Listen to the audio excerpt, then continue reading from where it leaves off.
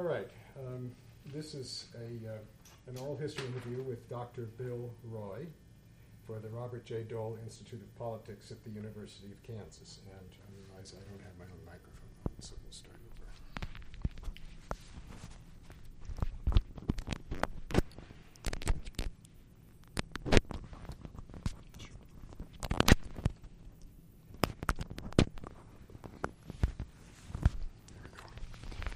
All right. As I said, this is an oral history interview with Dr. Bill Roy for the Robert J. Dole Institute of Politics at the University of Kansas. We're in Dr. Roy's home in Topeka, Kansas, and today is Wednesday, April 18th, 2007, and I'm Brien Williams. Dr. Roy, start giving me a little family background. Okay. I'm not a native Kansan, and there was a billboard out in western Kansas that said Bill Roy is a interloper, and so forth, announcing I wasn't a native Kansan. I'm from Illinois and grew up in central Illinois. Went to a small Methodist college, Illinois Wesleyan, and then went to Northwestern to medical school. And did all those things rather quickly. I graduated from medical school when I was 22. I grew up on a farm the first 10 years of my life. One sister who's 4 years younger. My dad died at the age of 42 in 1941 when I was 15. And we had some cows to milk and so forth at that time, but I knew very well I didn't want to work hard as a farmer works. So I had already planned, essentially at that time, began to plan to go to medical school. I came to Kansas. The family background, the Roy name is French Huguenot. It goes back to the original immigrant about 1710 or so. My grandmother also came from a family that had been in the United States a long, long time, going back to 1684. And they were sort of very important people in a little town, if you know what I mean. They had the biggest of the stones out in the cemetery and that kind of thing. So anyway, I came here, as I said, in the United States Air Force. I'd finished my residency in obstetrics and gynecology at City of Detroit Receiving Hospital. I finished my internship prior to that time at Evanston Hospital. And as I stated, went to Northwestern Medical School. I knew I was going to go in the service because I hadn't served during World War II. I'd missed that due to the fact I had 4 operations over a 3-year period when I was in high school and immediately thereafter. So they kept flunking me on my draft exam. So it finally worked out. As you probably know, all physicians of my generation in essence, were in the service at one time or another, so I knew I was going to go during the Korean conflict, so I enlisted in the Air Force. I got married early in life. I was 21, a junior in medical school when I got married. We waited a little while to start a family, 2 to 3 years, and then we began having children. Essentially, it seemed like every year, 1949, 1951, 1952, 1954, 55, and 59, so 6 children. We had 3 children, when we moved to Topeka to take up my duties at Forbes.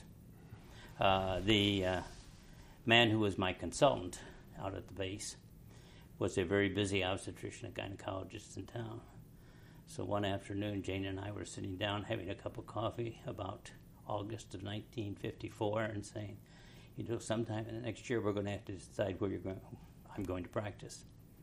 And this sounds like a story, but it is a true story. The phone rang, and it was Dan Tappan, and Dan says, Bill, I got more than I can do in this town. Would you consider going into practice with me?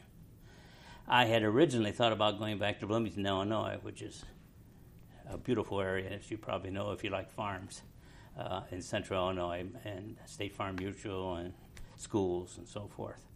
But then I decided to stay here and practice with Dan. I tell people that I had too many children and not enough money to make any other decision.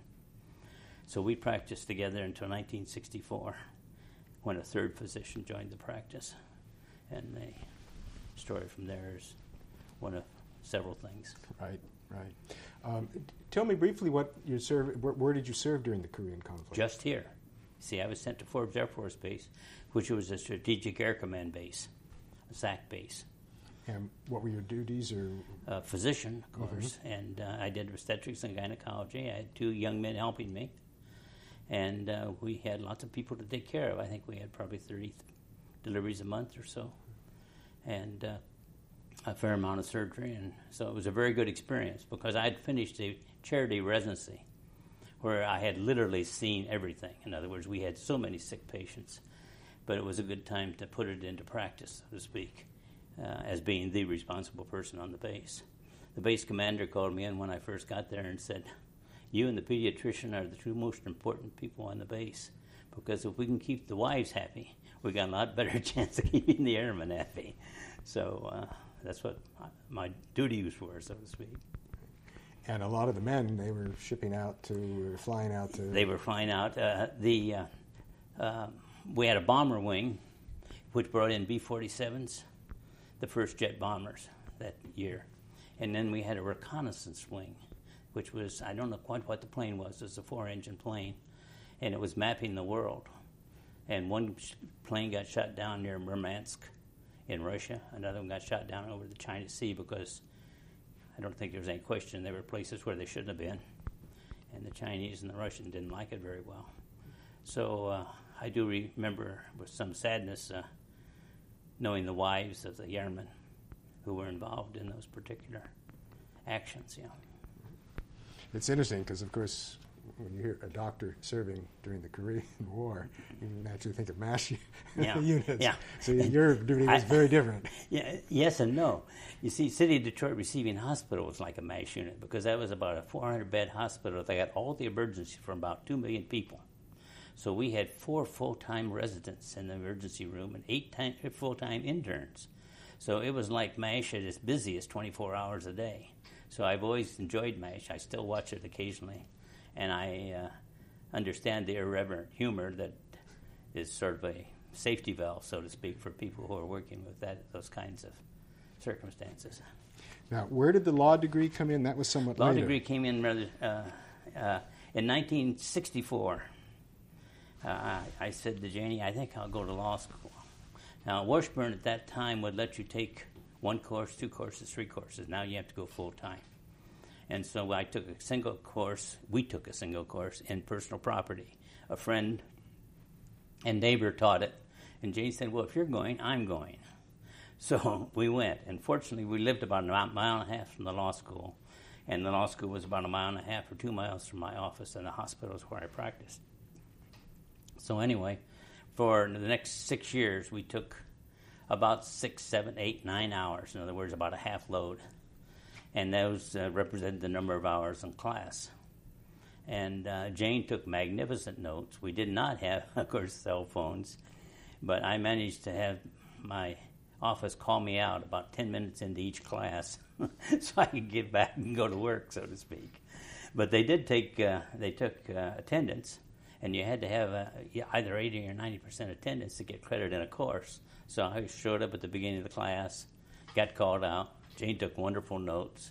We studied together for about a week before final examinations, and both managed to get our law degrees. And incidentally, for what it's worth, to show the passage of time, Jane took the bar in 1970, and only 4 women took the bar that year. And, of course, this has changed greatly. Now there are more women at Washburn Law School than there are men. I always tell people Jane finished in the top 3 among the women who took the bar that year because one failed.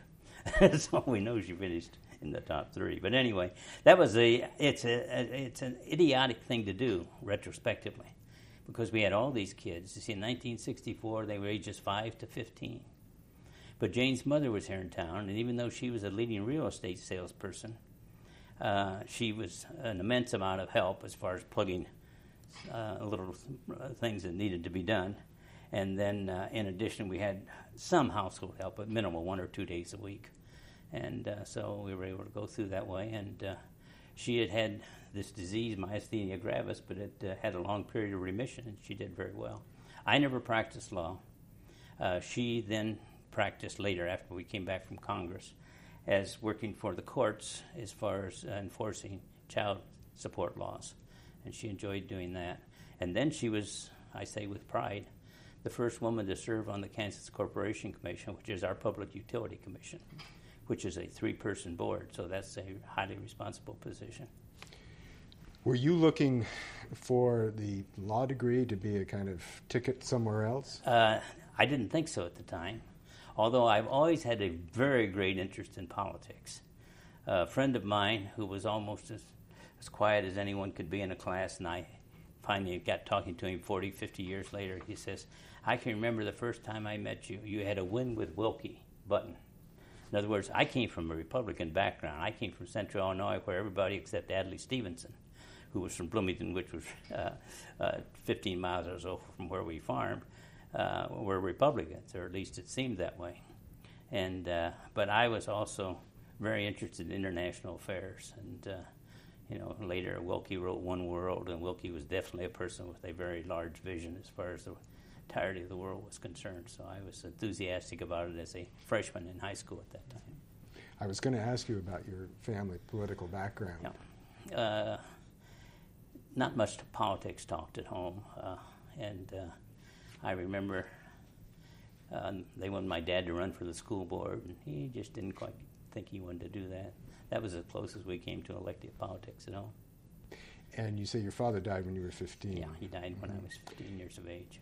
Was there someone who served as a kind of mentor for you in terms of the future, what you did? My best friend's dad certainly treated me like a son. He had one son only one child. He was born in Alsace-Lorraine and was, of course, French background, got married shortly after World War I and came to the United States. And so he meant a lot to me. I worked at the local Piggly Wiggly, groceries and so forth. And the man who ran that was always pretty darn good to me as far as that goes. So I had a couple of male figures when I was a teenager, I guess one would say, after my dad died. Now, I'm correct that Bob Dole was also a graduate of the law school at Washburn. Yes, correct? That's right. Was he considered a major alumnus at the time you were there, or I didn't never thought of it or heard of it so much in that aspect of the thing. Washburn is what you'd call a regional or local law school, as you probably know.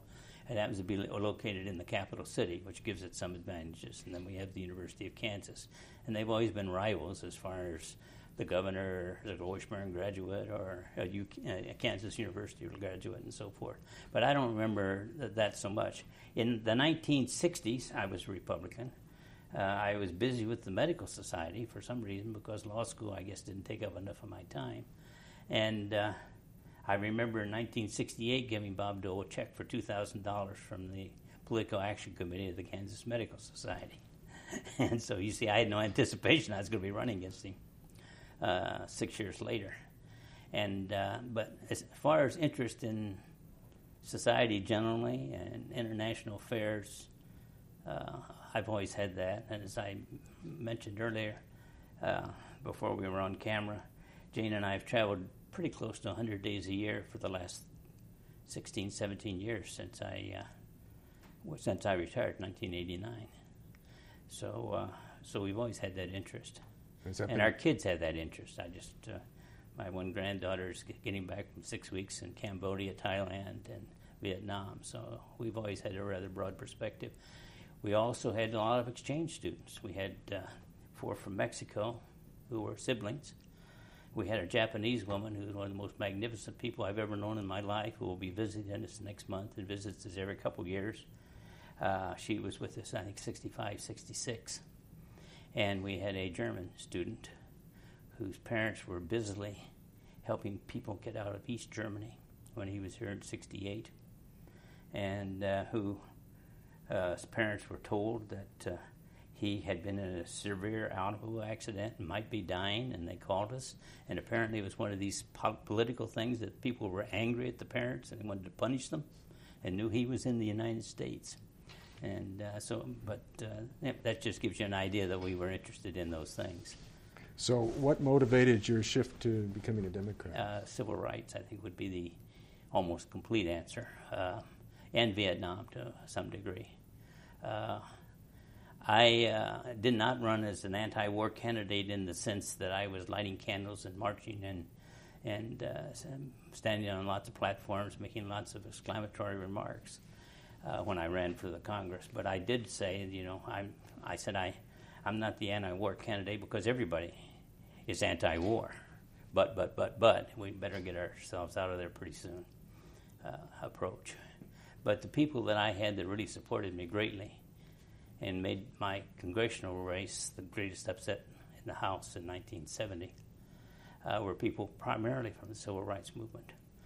We had a so-called executive committee, which maybe only met twice or something, but 10 Democrats and 10 Republicans, included the brothers Menninger from the Psychiatric Institute here, included at least 5 people who were worth at least $10 million, including the man who founded Volume Shoe, Payless Shoe Stores, and so forth. So we had quite a variety of supporters, and it helped. In the first race, I beat a 3-term incumbent who had had 68% of the vote in '68, which was 2 years before. And I was the second Democrat elected in this congressional district, if one generalizes a congressional district as being Topeka, because Topeka's always been the primary town, the center of population in whatever congressional district that was enumerated. So what were the circumstances that committed you to running for the House? I mean, I know, but yeah. You say the reason. I said civil rights, but I was in a town in Kansas, I'm not sure what town, for the Kansas Medical Society's annual meeting. And I don't talk very well about this. I darn near choke up. I went back to the room, and there was a newspaper on the bureau, which Jane had put there. It said 4 kids killed at Kent State. And I told Jane that evening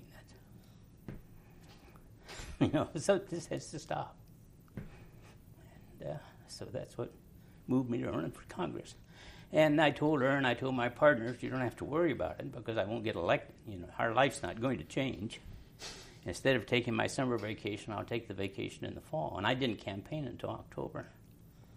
And we just had a marvelous group of people, and I won pretty big. But my 2 associates and I had delivered 20,000 babies among the 3 of us. And this was 18 counties in that district, but I could go anywhere, and somebody would walk up and say, I am Josie Smith's mother, and you delivered my grandson, and so forth. And so we had a network in that respect. We had a church network. I'd given 2 lay sermons, one of which was on reconciliation and the war. Reconciliation and civil rights, really. I ended it with James Baldwin's quote, ended the quote from The Fire Next Time, which isn't a very friendly quote. And it was given over the local station, which goes to the entire state, WIBW. And it was also given in 4 churches. So I'd done that kind of thing. I couldn't sit still, I guess. And what about picking up the skills required of a candidate? I think one either has them or doesn't have them, in a sense. I remember we were going to go someplace. I picked up a very talented politician by the name of Paul Pendergast. No relation, he wants you to know. He's now deceased, to the Pendergasts of Kansas City, but a good Irishman with 8 Irish great-grandparents. All 8 of his great-grandparents either were from Ireland or were born in Ireland. But anyway, he was a great politician. And we were going someplace, the 2 of us, and we stopped to get some gasoline. And he says, Bill, get out of the car. He says, you got to talk to that man. You got to talk to everybody that's in that little store and the gas station and so forth and tell them who you are and what you're doing. And so that's what one had to do. We used a couple little things that worked well. We put a small ad in the weekly newspapers. Again, I'm from a rural background in a small town. And Dr. Bill Roy Speaks, and we've had probably 200 words on one subject or another every week. And, of course, those things get handed over and over and over. And so those helped. But I suppose the thing maybe that helped most, although I would like to think it wasn't perhaps, the thing that really made the opening, though, is Chet Mize, who I beat, nice man, was in the midst of a miserable divorce. And I don't think he had the stomach for campaigning. and he virtually didn't campaign. And of course, we've had this same thing happen in this district this time, as you probably know. Not that Jim Ryan's in going through a divorce, but Jim Ryan, a 5-term Republican congressman who nobody thought could lose, was defeated because he didn't campaign. He just didn't see fit to do so. And, I don't know about other states, but in Kansas, you at least have to show up. You have to show the flag anyway. So you say you really didn't start campaigning until October for a November election. That's right. I took the month of October off. There was an exception to that. We had something over 60 coffees in Topeka, in places like this house, where as many as 2 people showed up, and as many as 30 or 40 people showed up. And again, I'm practicing medicine, so we took the hour from 11 to 12 or something for, invite your neighbors in for coffee and so forth. So we saw an awful lot of people that way. And I had a coffee committee that had a couple junior leaguers and a couple people from the church, and 2 black women. And did you run in a primary, or how did that happen? As a Democrat in Kansas in the 2nd District, where you've had 2 years of representation, you don't have to have a primary. I entered the race without anybody knowing it except my partners and my wife and the district chair, in a sense. And I changed registration the day before I filed. And like I say, nobody anticipated anything was going to come of it. But I did, what I was going to say, Paul Pendergast was in the law school class with me. He'd formerly worked for Governor Dockey, who had been a very successful 4-term governor, a Democrat. And so I said, Paul, let's go out to the country club and have lunch sometime. And we did after a day or two. And we talked about politics. He says, do you want to run for Congress? I said, I've been thinking about it. He says, okay. He says, we were just talking the other day. We'd like to find some sucker with maybe as much as $20,000 so he could at least print some bumper stickers and have him run in the 2nd District, because we got Jim DeCourcy, the lieutenant governor, who's running in the 3rd District, and we're going to put all of our money and all of our manpower, woman to power, into the 3rd District. So I went into it with my eyes wide open in that respect. But it was great fun. You can tell how effusive, in a sense, I am talking about it now, how well it went and what a thrill it was. At what point did you begin to think, hey, this may be real? 1 week before election. We had nobody come in. We didn't go to Washington for a dime. There's no way to get a dime, when you're running against the guy that's at 68%, led the Republican ticket 2 years before. But Birch Bayh came in to talk in the 3rd District, and they said, well, we'll have him over for lunch in the 2nd District. And again, we had, the lunch sold out of 250 people in 24 hours or something. And I remember staying at home putting on some cufflinks and saying, Jane, that we're going to win this thing. And that 1 week before is when I realized it. Now, excuse me for not remembering this. You were running against a Republican incumbent? Yes, who, as I said, was a 3-term incumbent who had 68% of the vote 2 years before. So there's no sense in trying to get money outside the district. We spent $84,000. $20,000 was mine. $20,000 was Bob Brock's. $20,000 was some of these other people I mentioned, mostly in $1,000. We didn't have many small gifts until late when we began to sell pins and things. And anyway, that's about where it came from. So when you arrived in the House, you were a celebrity before you ever got there, in a sense. I think it was Jack Germond and Nelson of the Los Angeles Times. We had one of those parties, where there are several hundred people and everybody's having a drink. They called me over. They said, who in the hell are you, and how did you get here? Because you weren't on any of the lists where the congressman might change. And it worked out very nicely because I wanted to be on the Commerce Committee, I found out. I didn't know this. I was like Robert Redford in the Senate. What do we do next? But I knew that I had another campaign, which is the 15 members of Ways and Means, who at that time determined what committee each Democrat sat on. And I went in and talked to each of them. Martha Griffiths was in Congress at that time, who was a well-known woman when we didn't have very many women, and she was on Ways and Means. And I didn't hear her. I knew Jim Corman, felt like I could talk to him from California, who was on Ways and Means. I called Jim up. I said, "What's going on?" Excuse me. Wait a minute. We got to get the microphone. You want to get that and ask? I think it must be one of my grandchildren. Okay. I called Jim and asked him what was going on. And he says, Martha Griffiths says you should get this assignment. And when Martha Griffiths says somebody should get something and sets her heels, somebody's going to get something. So anyway, I guess it was she who thought that because I was a physician and because I had a health subcommittee, which today deals with Medicare but also dealt with National Institutes of Health and items of that kind, that I should be on that committee.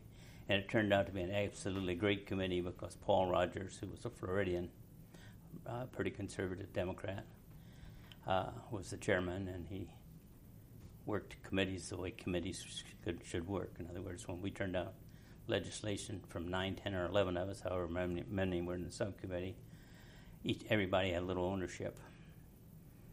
And when it went to the full committee, we spoke more or less with one voice, the same way as far as the rest of the full House was concerned. So it was a nice experience.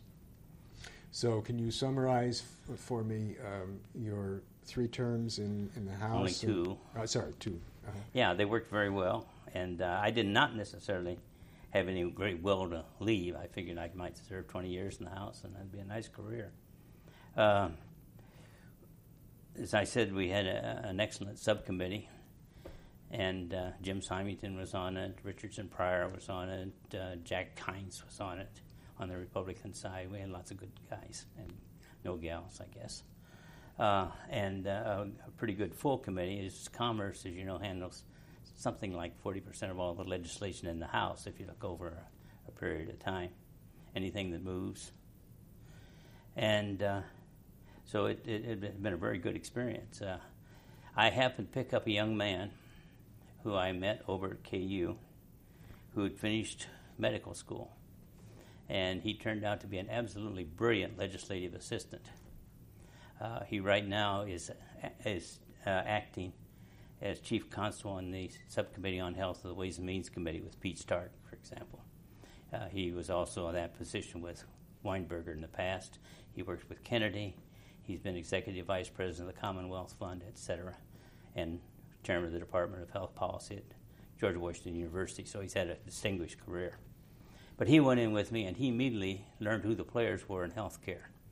And it became sort of a process of him bringing people through, deans of medical schools, presidents of associations, people from the Institute of Medicine, and so forth and so on.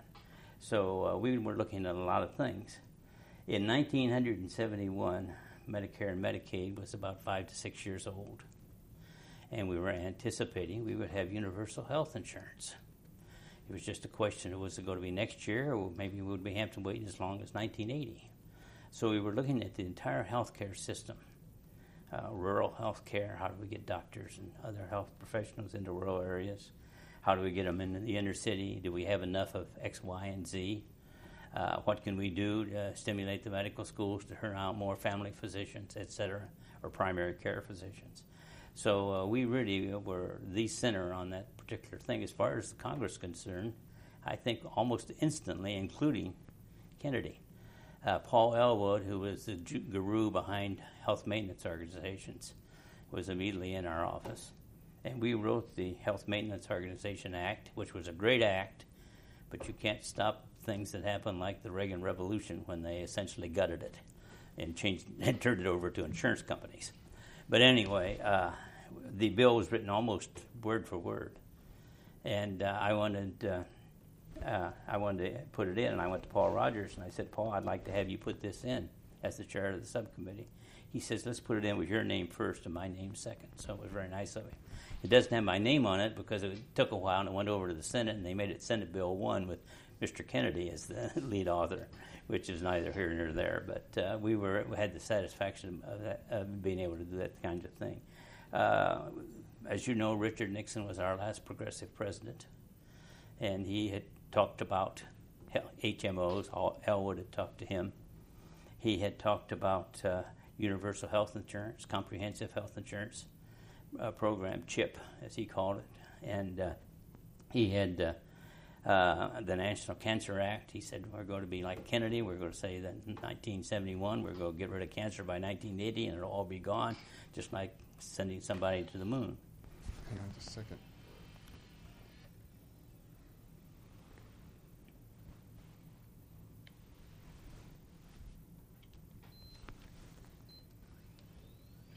I don't know what happened here. We're back running, so.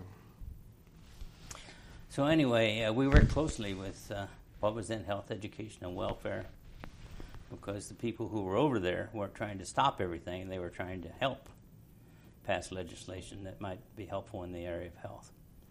So it was a good 4 years. And as a Democrat, but just barely a Democrat, Mm-hmm. Where were you on the spectrum, did you feel, during those two About sessions? 70-30. I always thought that I should vote my district when there was no, as long as there was no superseding interest, in other words, such as state or national interest. So when you vote your district, you vote a farm district in a sense and so forth, and you end up with votes that are usually frequently considered conservative, a few of them here and there. I was very much against the war in Vietnam. And in August of 1973, we voted to tell the Department of Defense, you can't bomb North Vietnam anymore. It was a very exciting moment. It came about, which is neither here nor there, because the veterans, and 80 to 90% of the people in Congress then were veterans, but the real distinguished veterans, like Captain Bill Anderson, who ran the Nautilus under the ice cap of the North Pole and so forth, Spark Matsunanga and so forth, it said, this is enough. And so once the distinguished veterans were on board, there were 2 or 3 Republicans that it passed heavily in. It was really the beginning of the end. Now, recently somebody said, you're the one who's responsible for the 3 million people who died in Vietnam after we got out. I guess maybe so, but, it had to come to an end somewhere along the line. So, tell me how you got involved in running for the Senate. I didn't have any plans to run for the Senate. We had a 4-term, as I said, Democratic Governor, Bob Dole, who smoked 3 packs, maybe 4 packs, maybe 5 packs of cigarettes a day. About the same age I was at the time, about the same age Bob was. And we thought he'd make a wonderful candidate for the Senate, and he would have beaten Senator Dole because he'd never done an abortion. And he definitely would have beaten Dole. But he decided not to run. I got to know his wife pretty well through the years. She wasn't anxious to go. And he died of emphysema 4 years later. He didn't live to be very old. I'm not sure he lived to be 60. And so that took him out of the race. We wanted a decision knowing that we probably would, we being my staff and me, knowing I would probably run as soon as possible. And we got a reasonably early decision. I think he just decided in March and announced he wouldn't run. So we had some start on the thing. It would have been nice to know a little bit earlier. But I don't think, I think if you asked 10 people familiar with Kansas politics at that time how a Docking-Dole race would have come out, Docking would have won. And he was a more conservative Democrat than I, which is better in Kansas. So you started the campaign. Started our campaign. I don't know how much I can tell you about it that's really as clear as it should be. We, of course, raised money. We had some Washington consultants, which probably we could have done just as well without, although we probably might have been better off if we'd had a Washington media consultant. We perhaps could have done better on media. I'm not to jump too far ahead, but I'm still of the opinion that if we'd had one ad that Gary Hart had against Pete Dominick in Colorado, we would have won. And that was a very simple ad of Pete Dominick and Nixon holding hands up here, And it said, Pete Dominick's had his chance, give Gary Hart his. And Gary Hart beat him. And 5 Republican senators lost that year. Was following Nixon's resignation in August of '74. And so forth. So anyway, we did the things people usually do. One thing we didn't do, and it absolutely, totally perplexes me to this day, we never had anybody run around after Dole. You know, like the macaca that Senator Allen had in Virginia and so forth. And I did not know until after the election, when Johnny Apple was on one of the programs, the New York Times guy who died recently. He'd followed Dole around, and he said about 2 months later, he said on the air, he said, Senator Dole, when I was with you, we were going to Catholic high schools, and you were going saying to the classes, just before you left the stage, go home and ask your mother how many abortions Bill Roy's done. We didn't know that was going on.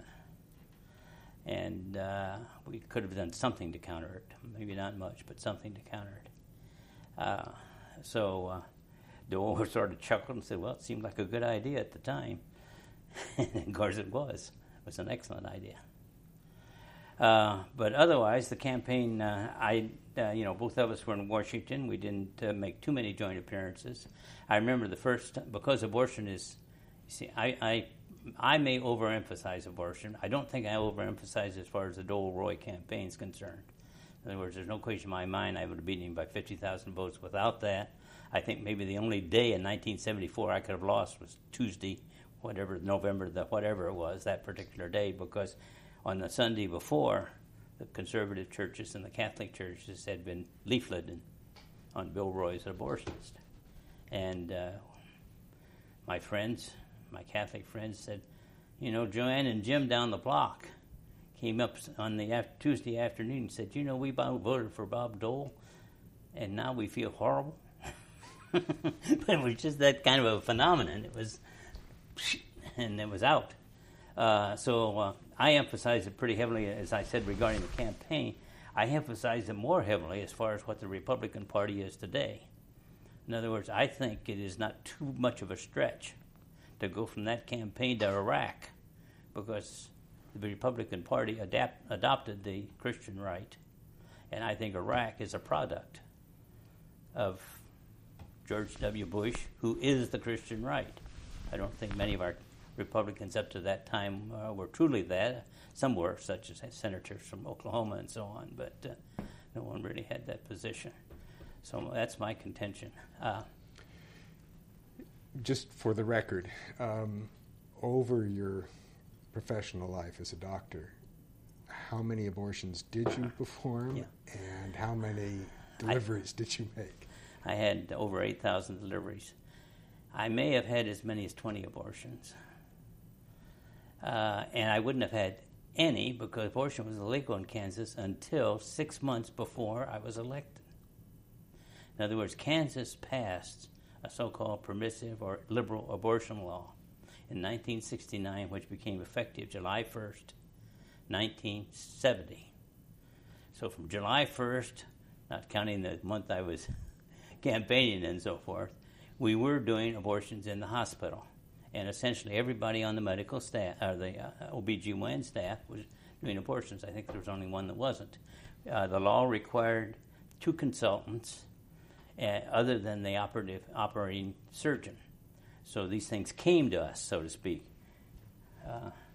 certified and stamped that this person should have an abortion. Now, it's unfortunate in many senses, because Topeka is a center for mental health, and many of them were mental health.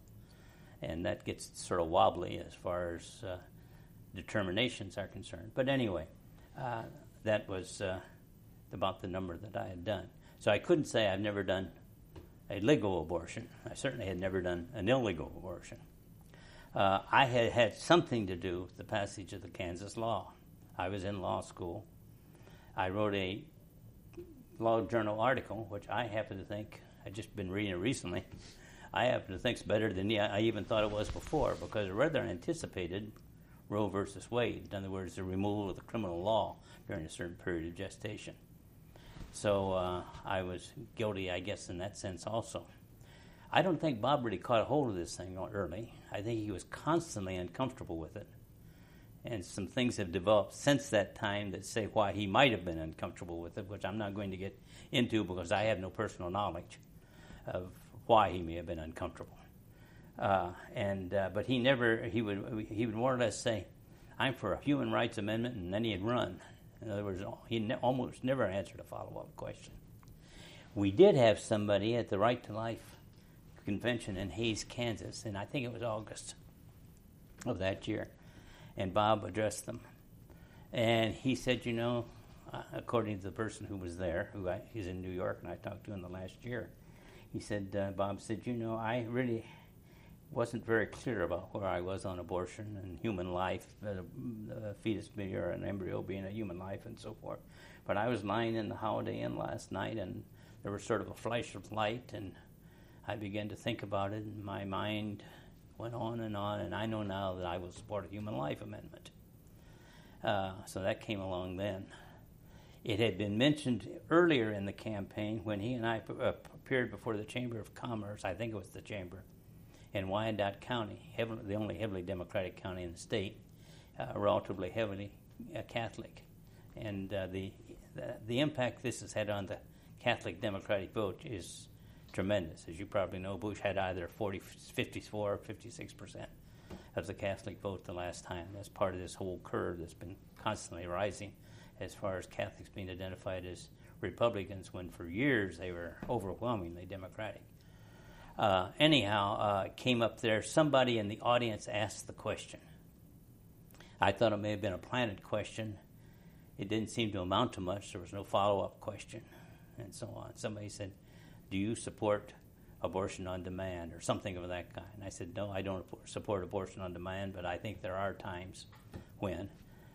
I answered as straight as I could. And then, of course, came the infamous or famous agriculture debate at the state fair, something around September 24th, 1974, which we were doing on Dole's terms. He wanted it very badly because he was behind in the polls. And we were supposed to discuss farm policy, and we did. It was a short debate, 30 minutes. But in the 29th or 30th minute, he says, "Bill Roy, tell people how many abortions you've done," or something to that effect. It's transcribed. And I got up and said, I think abortion comes about as a result of failure, and abortion is a tragedy, and so forth and so on. But, and after I said the but, which was to the effect that there are times that should be done legally, he then shouted more or less at the audience, "You heard him, he's for abortion on demand." And the following week, we were on Face the Nation. Didn't come up. And then it was sub rosa, it seemed like, during October. Now, we were handicapped. We were handicapped because about half of our people with whom we worked were Roman Catholics. And they were pretty well paralyzed by the issue. And I was pretty well paralyzed by the issue because my only answer could be, yes, I have done legal abortions. And that didn't seem to be a satisfactory answer to those who were going to change their vote on that basis. So the things sort of moved along. And then, of course, we got into the immediate 2 or 3 days before election. That appeared in some newspapers. Other newspapers refused it, God bless them. And then the babies in garbage cans and the text that went with it, which is a fairly accurate text because it's from the Law Journal article. I say fairly accurate because there's also some glaring misstatements in it. That went on the Sunday before on the conservative Protestant churches, but mostly on Catholic churches. And what the result was, I can tell you very, very easily, and I can probably generalize it this way. Paxico's out here west of town. It was in my congressional district. I carried it about 2-1, let's say 200 to 100. And Democrat Bob Dole carried it 2-1, and so forth and so on. It was just a pretty solid Democratic vote. They voted at a Catholic church just north of Paxico. And in 1974, Dole actually got a slight majority, and the Democratic gubernatorial got the same heavy Democratic vote, and the woman who was running to succeed me in Congress, who ran successfully, got the same Democratic vote. So I lost 30 or 40 votes in that one precinct. We have over 3,000 precincts, and I lost this election by less than 2 votes a precinct. Atchison County is the same story. Those two I've offered as illustrations, because Atchison County was the home base of the guy I beat in 1970, and I ran slightly ahead of him there, ran heavily ahead in 1972, and lost it pretty substantially in 1974. So I can't prove it, but I think most people would agree, including some of the press people who you've been interviewing, that I would run that race by 50,000 votes. If it had gone the other way, we lost it by about 13. I read somewhere that at the end of that farm debate, Dole was booed. Is that correct? He was booed. That was a raucous debate in a sense. Things were getting pretty hot. And by the way, they ran one of these non-scientific polls there, and I was leading Dole overwhelmingly, and with the farmers of all things of western Kansas. But anyway, they booed him when he made that statement. But there was cheering and booing going back and forth, and the crowd was fairly well split between the two of us, with the hats and the balloons and all the paraphernalia of elections. So, how did you and he part on that occasion? I think he walked off in one direction and I walked off in another. And we did. I don't have any great personal dislike for Bob Dole. I won't tell you abortion is not a legitimate political issue. It is a legitimate political issue. I don't think I knew it in the early months before election as much as I know it now. But as I said, abortion equals the Christian right, equals the Republican Party, equals whatever else you don't happen to like about George W. Bush. It's a continuum. And it's a great misfortune. Now, the AWOL charge. Yes, that was miserable. And I don't have that. It was one of these tabloids that you put out, the piece of paper. It said, the only military term Bill Roy knows is AWOL. And then it had a little asterisk. And I don't know whether it was at the bottom or whether it was on the next page. It said, Bill Roy missed 6 votes on veterans' benefits. Most of those were Friday afternoon votes that passed 300 to 0 because the other 150 weren't there, and so forth. And but the way it was put together, it made quite an impact. And our offices around the state got call after call after call. What is this? And again, you see, 1974 is not 2007. There were people were veterans then.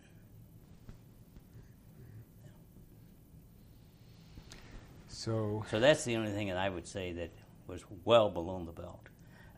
This is a despicable way of discussing an issue, because those aren't aborted fetuses; those are stillborns, and and there's no question about Dole's fingerprints were all over this thing. He says, "Oh, that just sort of ran along. I didn't know much about it." Bill Taggart, who was his guy in agriculture, called many of my friends. Some of them he wanted a signature for Dole in the diocese newspaper and things of that kind. So I know Taggart was mixed up in it totally. I think he was doing it full time, and he can that I would defy him to. If he were sitting there and said that, I'd say, Bob, that's not true. Who was running Bob Dole's campaign? I'm not sure I can tell you right now. He had also one very good ad, one of these that came up in October, about the time he began to get back in the race, so to speak, and that, whether it was coincidental or not, that the ad was running when he was gaining some ground. It was a mudslinging ad that came out of New York, done by a group that had done that ad before. Plop, Bill Roy says he's against old people. Plop, he's this and he's that. Then they pull it off, and here's this smiling countenance, and so on. That was a very effective ad. I can't say anything beyond that. I don't think about that ad. But as far as that tabloid he had out, I hate to think that he actually looked at it and said, yeah, let's go with this. So I didn't get shot, but I was in the service.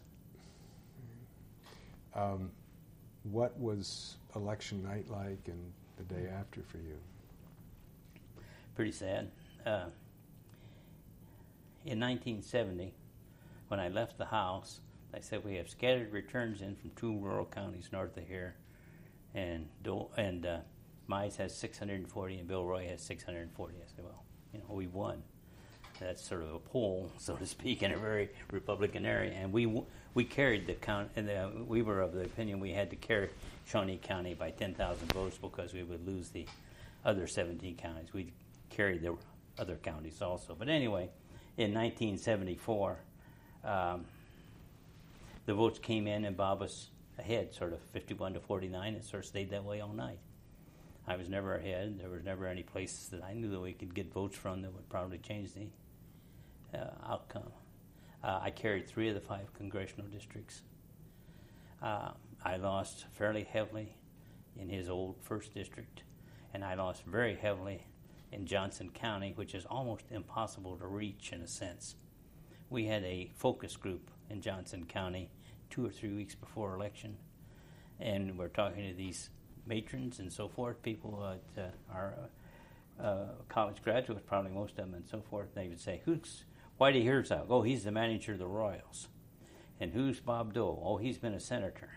And who's Bill Roy? I think he ran for governor once, or something like that. We just did not penetrate Johnson County, and we lost it by 15,000 votes. So if you want to knock out Johnson County, we carried the state by 2. But it was Johnson County is still 2-1 Republican, sort of a strange phenomenon because a lot of them are from Missouri and are people who were born Democrats until they got rich and moved to Johnson County. So you had to come downstairs to make a concession give speech? everybody a hug and a kiss and say thank you for everything, and go back that's upstairs. the way the cookie crumbles, yeah. And we had tremendous emotional support. There's never been a Senate race like it in Kansas. There hasn't been anything that even touched it. The first time when I won in 1970, we'd done something that maybe Mize's campaign would say, well, this is a little marginal. We sent out about 300,000 invitations to come to our victory party. And we had it in the hotel downtown. We actually had a traffic jam for 3 and 4 blocks around there. And the one great joke is a friend of mine who was the vice chair of the Republican Party in this district, an obstetrician's wife from Manhattan, tells the story that she took this nice old lady to the polls, who she always takes to the polls because she always voted Republican. And when she got done voting, she says, may I go down to the bus station? I'm going to go over to Bill Roy's victory party. And so, anyway, I don't think it made a difference in the campaign and the outcome. I don't think anybody would tell you it did. But they thought, well, that's not a very nice thing to ask everybody. But we wanted everybody to come. So you then did what for the intervening 4 years till you ran again? You want irony? I'll give you irony. Within the week, I got 2 phone calls from 2 Catholic hospitals asking me to go on their staff. One in Wichita and St. Francis Hospital here in Kansas, in Topeka. St. Francis, I did then go on St. Francis staff and did some medical education and so forth over at St. Francis for 2 years, 75 and 76. Well, I had 4 years. I guess 4 years I was getting my paycheck from St. Francis, and most of my pension. I don't have a congressional pension. You have to be there 6 years. It isn't like Rush Limbaugh says. You don't get the same pay all the rest of your life. And most of my pension comes from the years I spent at St. Francis. And then after I lost to Nancy Casabon, and that was decisive. I wouldn't say it was overwhelming, but it was decisive. And it's, you can't beat Alf Landon's daughter in this state when 2 things are going on. The country's turning conservative, 1978, and the women's movement will make an exception. And so anyway, I lost that, and so then I began practicing again. And I practiced from 79 to 89, built up a 5-person practice, and saved St. Francis's OB department. Whether I should have or not, it's another thing. In other words, maybe it makes sense to have only one in a community this size, but Catholic hospitals are family-oriented, and they didn't want to lose obstetrics. So I went to work for them as a hospital employee, which made possible my retirement, to be very honest with you. And when you went on their staff, what was their position on your performing abortions? Well, you don't perform in Catholic hospitals. It was moot, so to speak. But that shows you that I was not disrespected by the people who know healthcare and medicine in this state, even in Wichita, which is a ways away, 127 miles. Right. And it was quite ironic, I would say. Was there anything about the Kassebaum contest that She just... The thing with the Kassebaum contest is they had a primary, and she got 28% of the vote, but that was enough to win because there were 5 or 6 people in the primary. I'd like to run against any of the others, and 1 or 2 of them in particular, including maybe the less desirable one, been Wayne Angel, who is has been a very good friend of Dole's, has been on the Board of Governors of the National of the Greenspan's. He's been on the Board of Governors of the Federal Reserve. Board. Yeah. Mm-hmm. Right. And he's quite a smart guy Right. who's done very well. Right. Let me ask you just a few questions that I picked up from various areas. You said at one point that Dole wanted to eliminate the agriculture department. Yes, he definitely wanted to eliminate because he was a slave to Nixon. And Nixon had a guy by the name of Connolly, a brilliant politician for the most part, from Texas. And they decided they should have 4 super departments. Department of Human Resources, Department of Natural Resources, Department of Defense. What was the 4th one? Doesn't make any difference. The Agriculture Department, the Department of Interior, et cetera, were to be combined as the Department of Natural Resources. And Dole supported that. And, of course, it would have wiped the Agriculture Department out because it would have been just a piece of a much bigger department. And I brought that up at the beginning of the debate, and Bob never gained his stride. You know, I'm not a great debater, and I have had no background in debating.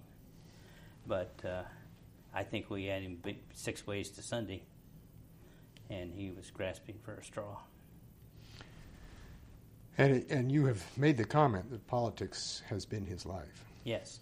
Oh, yeah. This, in a sense, it's nice that he won from a human, what am I trying to say, sympathetic perspective in that sense. And, of course, this, as far as who I am or not, who I'm not, that's dependent on Bob Dole. It hasn't depended on me being in Congress for 4 years and losing a Senate race. In other words, to this day, I didn't go over. Fritz Mondale was over here, for example. I'm no friend of Fritz Mondale, but Fritz and I have talked on things in the past, such as how do you debate Bob Dole when they had their 1976 debate. Actually, I didn't talk to him. I talked to Tom Eagleton, but it was on behalf of him. I remember the 76 Dole-Mondale debate when Dole didn't do very well. Well, that's right. And his undoing there was a little bit like what you have described as being a very acid situation sitting next to him on a platform. Right. What was that like? It wasn't bad in the agriculture debate because, as I said, I had the upper hand. I did not well. I haven't looked at the tape. I don't know how badly on Face the Nation. Because, Bob, you sit there and just sprinkle little drops of acid on you. I understand you made $250,000 as a practicing physician, Bill. How come you're for socialized medicine when you made $200,000? That you can't answer all those questions. There's no way to answer all those questions, or you're debating on his grounds the entire time. Other things of that kind, and I was off stride, I think, for that period of time.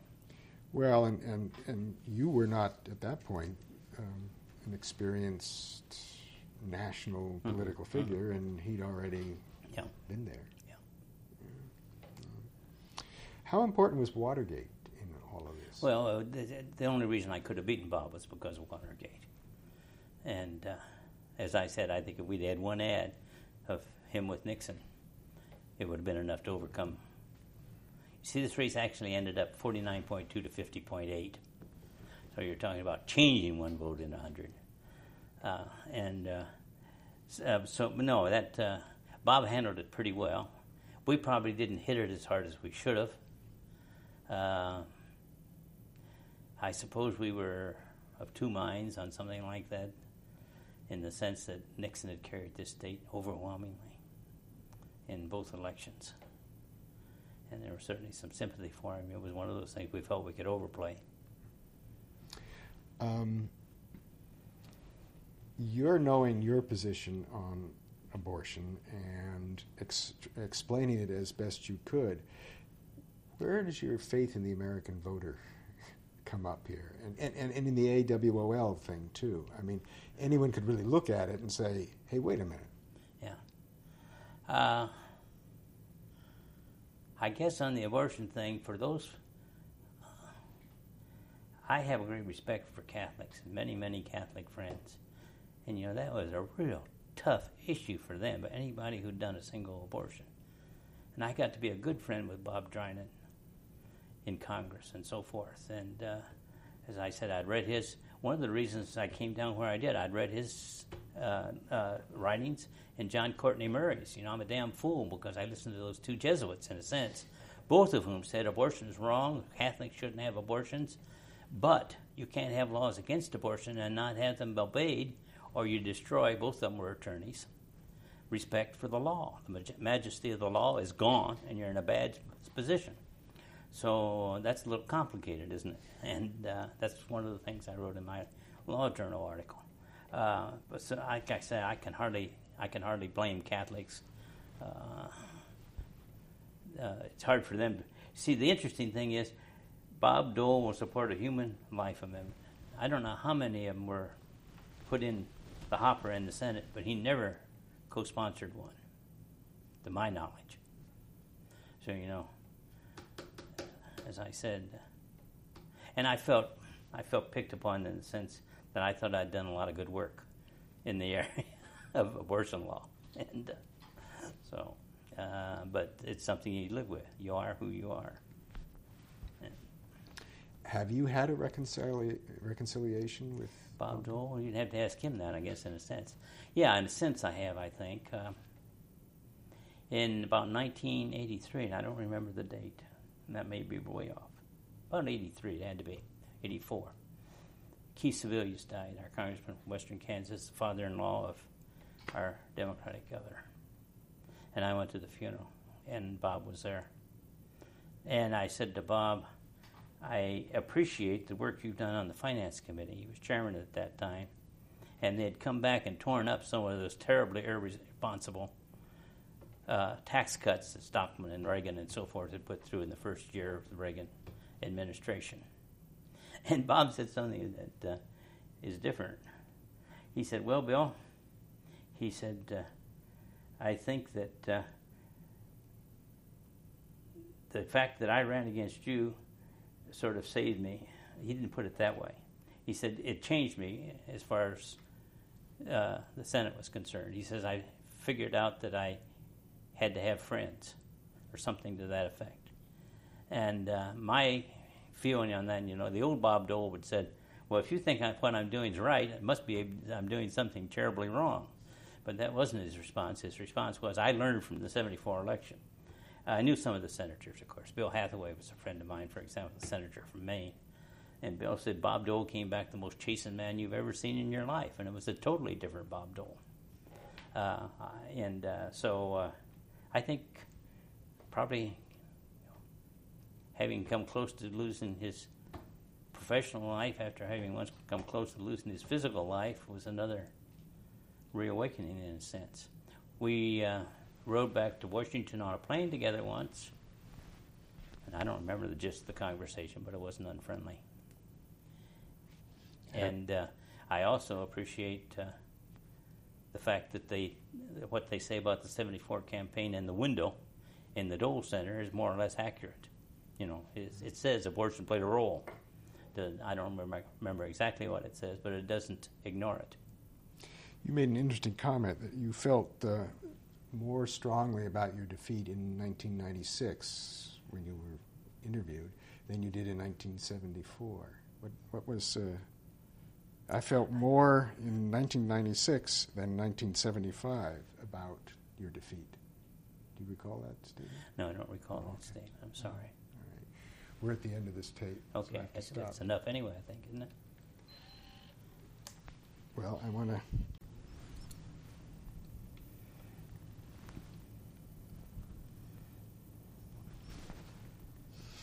All right, you were telling us in the break here about another meeting that you did have with Senator Dole about health care.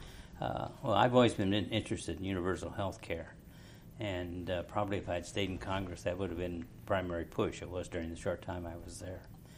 And in about 1993, when everybody was talking about health care and Clinton was talking about health care, folks in Kansas put together what was called the Kansas Employers Coalition for Health, and put together a universal health program done by a staff and so forth that was very well done, was published in the Journal of the American Medical Association. They recognized it was a good plan. And so I thought I'd like to take it back to Washington to our congressman. Of course, it was easy to do with the two Democrats, Jim Slattery and Dan Glickman, and it was easy to do with Kassebaum because she's always talked easily with me and I talked easily with her, and she had tendencies in that direction, if nothing more. But I wasn't at all sure I'd get to talk to Bob, so I did call over and say I'd like to at least see Sheila Burke, whom I didn't know. And so I went over to the minority leader's office, came in, and I sat down for that long, and a couple people came in, and Bob came out to greet them. And he shook hands with them, and then they were being escorted into the office, and he said to me, you're going to go see Sheila. I said, yes. He said, I'll be in very quickly. He said, I'll stand to see these people. So he came in 10 minutes later, 5 minutes later, 15 minutes later, and we talked probably for the better part of an hour about this health program and about universal health care. And I've always thought Bob had at least some tendencies in that way because essentially all of his health care, which he earned all of his life, of course, has been in government hospitals. And so I felt good about the talk. As I recall, we talked about 1996 and the fact that as a Republican he might be hard put to support universal health care and so on. And of course he was non-committal. Sheila's well known in the health community, of course, in Washington, D.C. A couple other things that might be of interest that we've touched upon slightly. I did, of course, have opportunities in Washington when I was defeated. Aaron Fox, the law firm, talked to me about starting a division of healthcare law in their law firm, which was big. I don't know how big then, but in hundreds. And then I also, the device manufacturers, people who make medical devices, were starting their association, and they wanted to know if I was interested. I talked to some folks in Chicago and some folks in New Jersey and so forth about that. I couldn't see myself jetting around the world, so to speak, and going to Hawaii to attend a convention and being responsible for it and so forth, so I wasn't interested in that. I decided I'd come home and do the things I knew best. And, of course, big family and wanting to be with that family also had some influence on it. So would things have happened differently if I'd been in Washington? I have no idea. They would have happened differently if Bob Dole had not been in Washington. So any notoriety I have, of course, has been as a result of his success. And I don't feel unfriendly toward Bob. I suspect I've lost less sleep than anybody who's ever lost a Senate race that closely. It really has never kept me awake nights thinking about it, and because what's done is what's done. And as I said, I don't really know whether I really know Bob very well. He's, as many public people, he becomes somewhat of an enigma because of various reasons. But certainly he's had a distinguished career and done some good things. Of course, food stamps came very naturally because we got to get rid of the wheat, and so he and then, of course, the disability work he did was pretty good work. But he was pretty much a no vote. It's amazing how conservative his voting record was through the years. I just want to go back to the meeting that you had with him about health care. The matter of the 74 election never came up in that. No. And I don't think we ever discussed the 74 election. You know, why did you do this in Hutchinson, or why did you publish that? It would have probably inevitably been confrontational. As you were running for the Senate, did you have a vision of what you might want to do in the Senate? Well, as I said, universal health insurance, really, it's hard to quantify the misery that we have in this country because 47 million people don't have health insurance, or people don't go to the doctor because they don't want to have to pay for it, and they know they can't pay that and pay the rent too. So I think this would have. I don't think there's any domestic stride forward that can be greater than passing universal health insurance. And I did mention I did have the opportunity. I was made a member of the Institute of Medicine and the National Academy of Sciences, so I sat on a number of their committees. In fact, I was on their council, primarily because I was not from the East Coast or the West Coast, and most of them are, and they needed somebody from the Middle West. But it was work that I enjoyed immensely. And so the opportunities came my way. But there's another thing you haven't mentioned, and that is your service on the Kansas Board of Regents. Yes, and that was an honor and something I enjoyed doing very much. And on the Board of Regents of Washburn, too. So I've had lots of opportunities. And like I say, it's been a good life. We got 6 children, all 6 of them still married to their original spouse. And we're talking about anywhere from 13 to 30 years. And we got 10 grandchildren and 2 great-grandchildren and good health and lots of good luck. So I'm not sad in any sense. One of these times I'll hit the wall. I know that, but for now everything's fine. Shall we end on that note? I think so. That's a good note. Thank you. How can one be old enough